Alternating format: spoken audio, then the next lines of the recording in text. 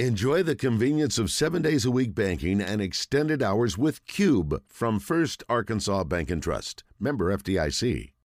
It's time for Bart Reid, Drive Time Sports Insider for everything basketball in Arkansas. Bart is a former college player here in Arkansas and has worked alongside many of the top college prospects in Arkansas with his pure sweat skills and drill program. Bart Reid is brought to you by Arch Street Wheel and Tire. And mention the buzz when you buy 4 tires and you get a free alignment. Now, here's Bart Reid.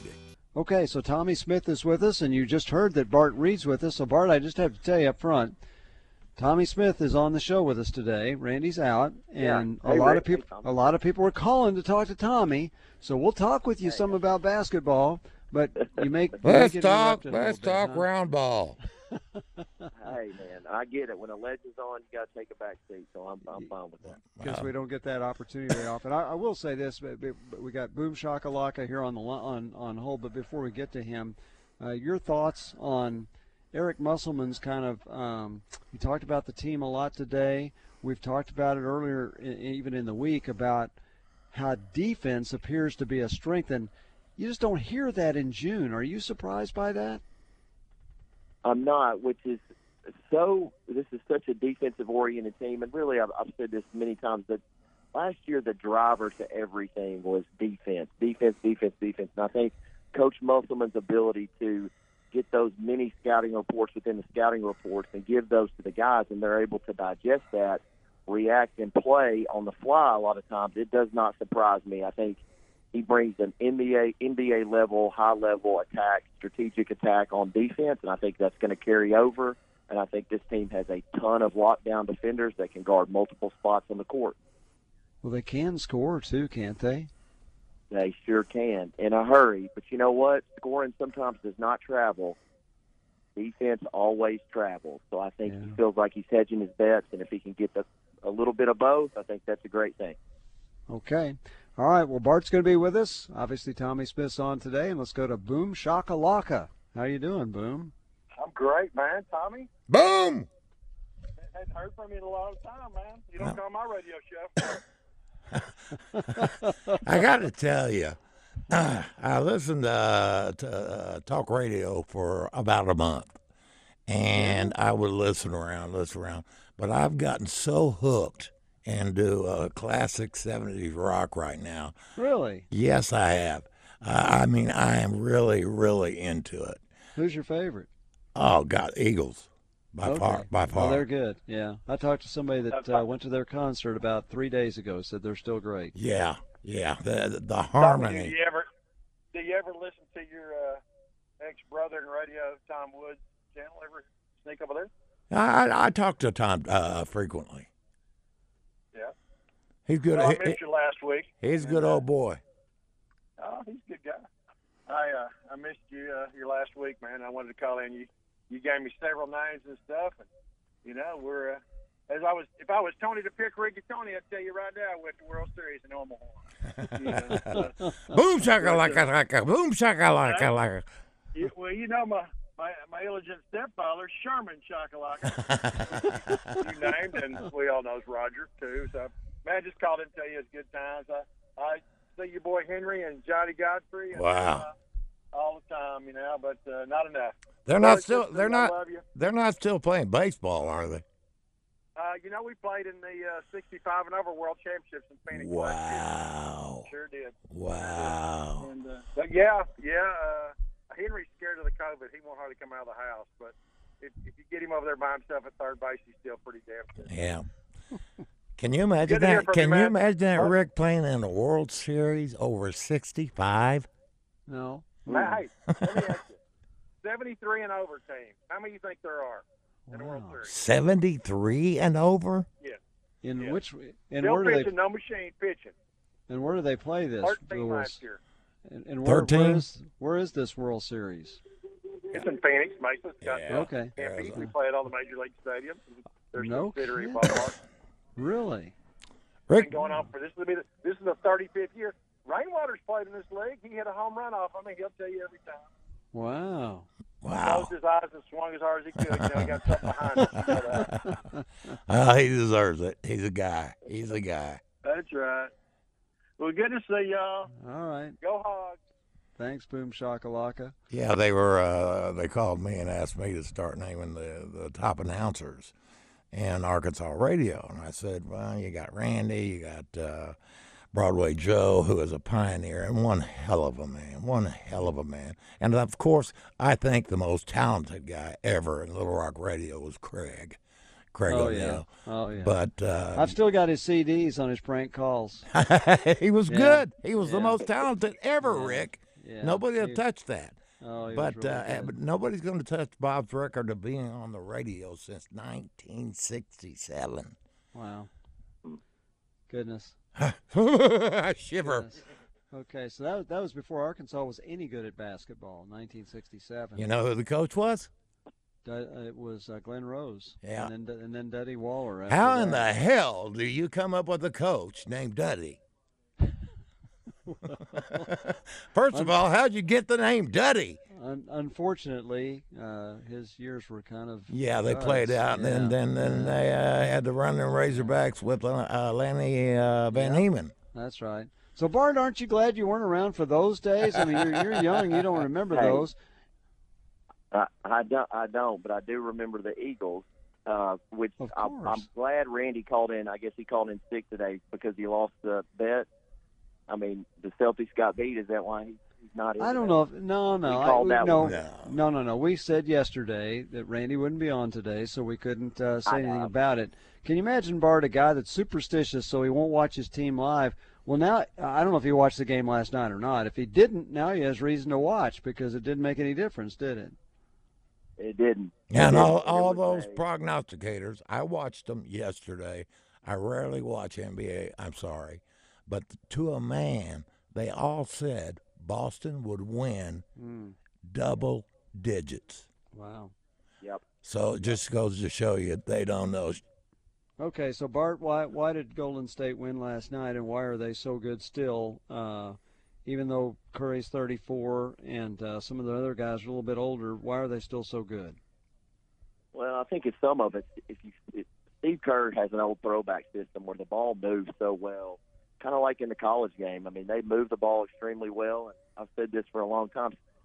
Curry is a unselfish superstar, and there's not a whole bunch of them out there, so that doesn't you can't understate that. But it's just simple. Steph Curry's the best player on the court.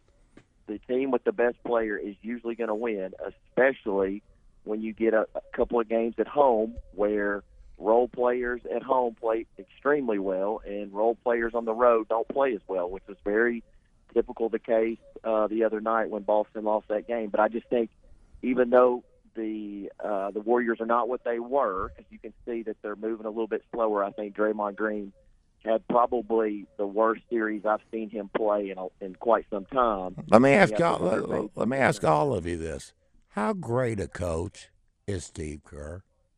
He's great.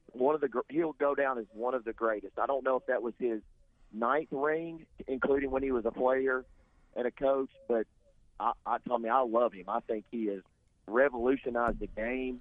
He attacks it with a handoff approach. He really delegates. He believes in his guys. I love it. I love watching him coach.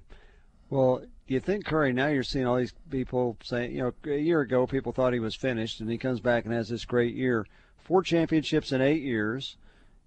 Yep. It's hard to decide who to take out of the all-time top 10, but is he moving into the all-time top 10 players in NBA history?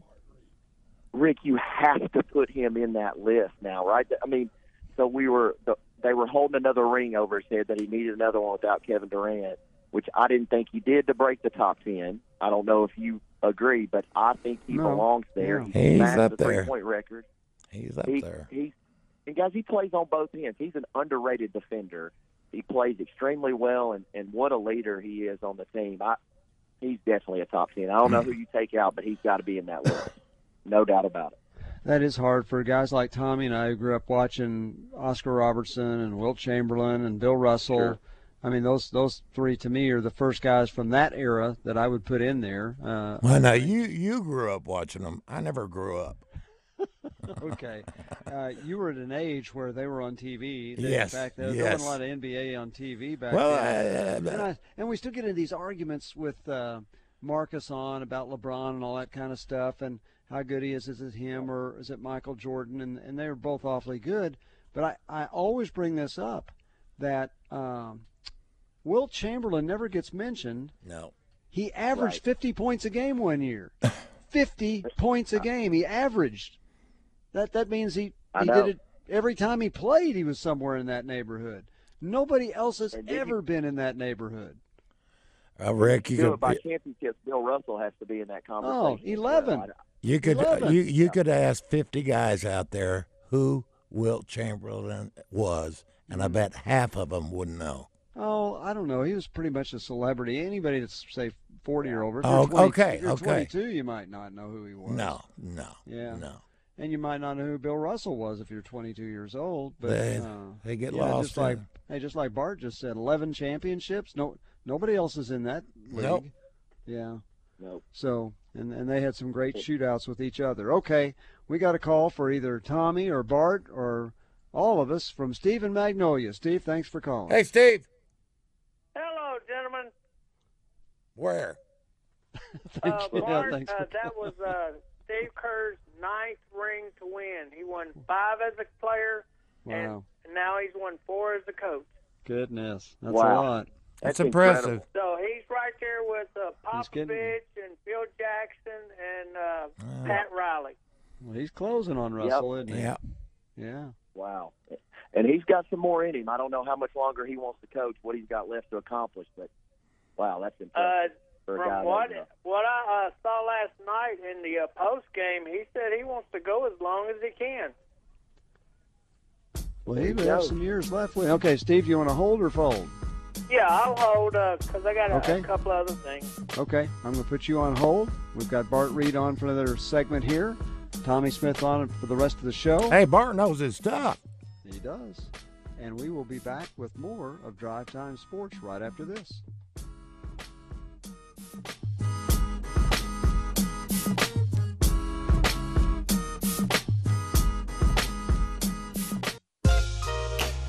Drive Time Sports. Tapped with refreshing sports opinion on the Buzz Radio Network.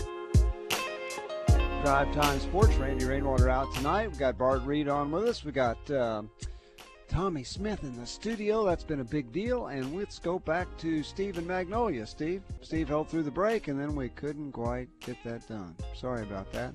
So, Bart, they finally did announce today that Arkansas is going to go to Europe and play in Spain and Italy. What do you think about that trip, and what's the benefit to Arkansas?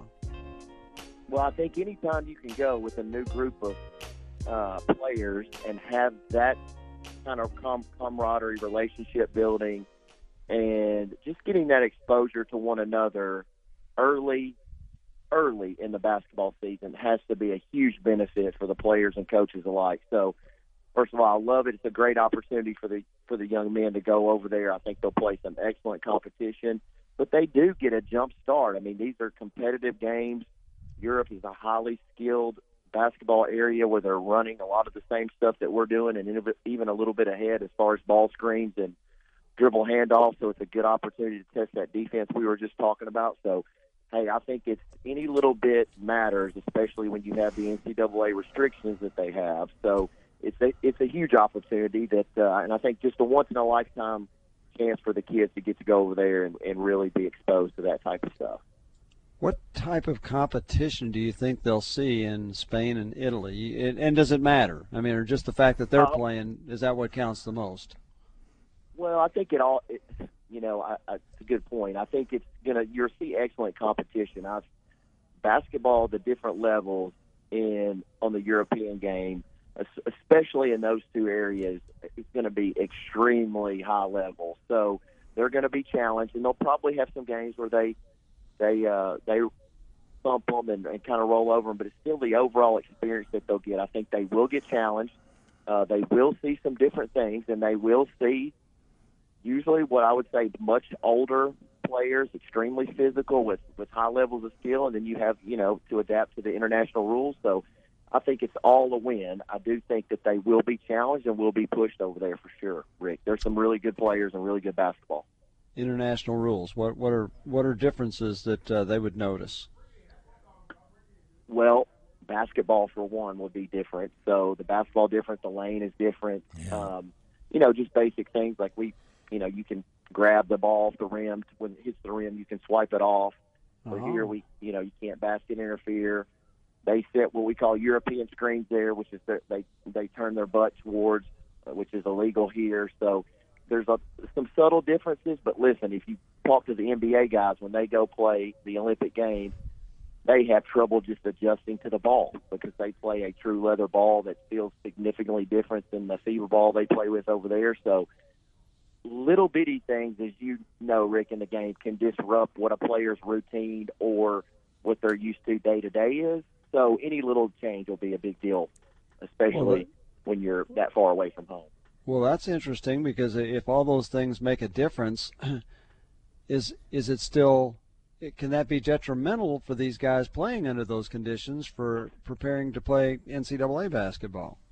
No, I don't think so at all. I think there's plenty enough time to come back, and that's why they have that during the summer, and they can come back, and they'll be well adjusted. And stepping over to that and playing a couple of weeks is certainly not going to override muscle memory for what they have for the years that they played the game. No, it's strictly an opportunity to really grow and expand the game and expose our college players to European-level basketball as we want to try to create really a kind of one-world basketball scenario here. So, but no, they'll adjust just fine. But I think all the rules and different things and just the travel create to the overall complexity. That's going to be a tough trip, and they're going to have to get over there. It's not going to be all fun and games.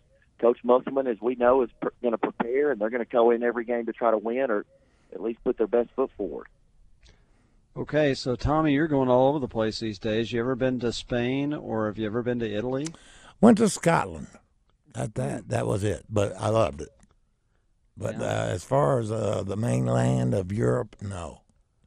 Okay, so Bart, one of the other real benefits of a thing like this is they're playing 4 games in 11 days. We know how serious Eric Musselman takes basketball, but I got to believe they're going to be able to see some things that otherwise these guys would never see. You think I'm correct on that? Oh, yeah, absolutely. They'll have time built in for that, as you know, and 4 games in 11 days, that's Coach Musselman's used to Ironman minutes. These guys, they'll have plenty of time to go see all the things they want to see, and I'm sure that the university's got some great things planned. That is really a once-in-a-lifetime opportunity. As you're asking, Tommy, I've never been to Europe as well, so it just kind of goes to how big this is for these young kids to be able to go over there and experience some of this stuff. You're right. They're going to Madrid. I'm gonna guess they'll limit any bullfighting opportunities, don't you think? That's right up your alley. I sure hope so. Oh no, I don't think so. I don't know about that. Anyway, that's a good trip. Okay, so they also, since we've had you on, they announced the Big 12 Challenge. Arkansas has been successful every time they've played at home. They've lost every time they've played on the road, and this time they have to go to Baylor. Well, what do you think of that matchup? I think with the current roster that's coming over, I think really as you step in, and I think Coach Drew's done an exceptional job over there and always has a ton of talent. So I think that's going to be a tough matchup because he gets some of the tallest, longest, most athletic kids that the college game has to offer. But I love this team that we're having. We've talked about this. If we can get the synergy early and we can get some rhythm and we can get a rotation, I don't think that we're worried about the competition. I think we're worried about can we step up and get motivated to play each game, because I think we match up with anybody in the country right away, as I feel like we have 3 NBA draft picks in our starting lineup and probably some ones even coming off the bench. So I think it's a great matchup. I think the Arkansas can go and win on the road and compete against anyone and beat anyone. All right, fun question. You ready, Rick? Sure. Who was your very first NBA hero? I went with Jerry West. I think Oscar Robertson. Okay. Well, I have to go back before then. Okay, so my grandparents lived in St. Louis, so I didn't see him play very much, But I was so used to listening to the Cardinals on No, the they radio didn't have TV that back I would, then, that did I, they? yes, they did. It was mostly black and white. I'm But I kidding. was so listening to the Cardinals on the radio that when I'd be up there at Christmas time, I'd listen to the Hawks on the radio. So I Yeah. have to say, Bob Pettit, Cliff Hagan, guys like that, I remember listening to, but I'm not sure I hardly ever saw them play. So that's why Oscar Robertson would be the first one I saw that I really liked. How about you, Bart? Oh, it's easy. Michael Jordan, MJ. Yeah. I mean, that's, Yeah. You're a young guy. Yeah. And Larry Bird.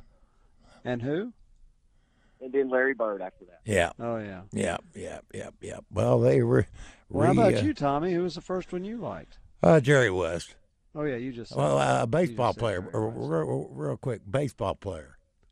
Well, also, again, my grandparents lived in St. Louis. The first game I ever saw as a kid, Stan Musial hit a home run. So I'd have to say he was the first. Now, and I've liked a lot of Cardinals. Bob Gibson was my absolute favorite pitcher.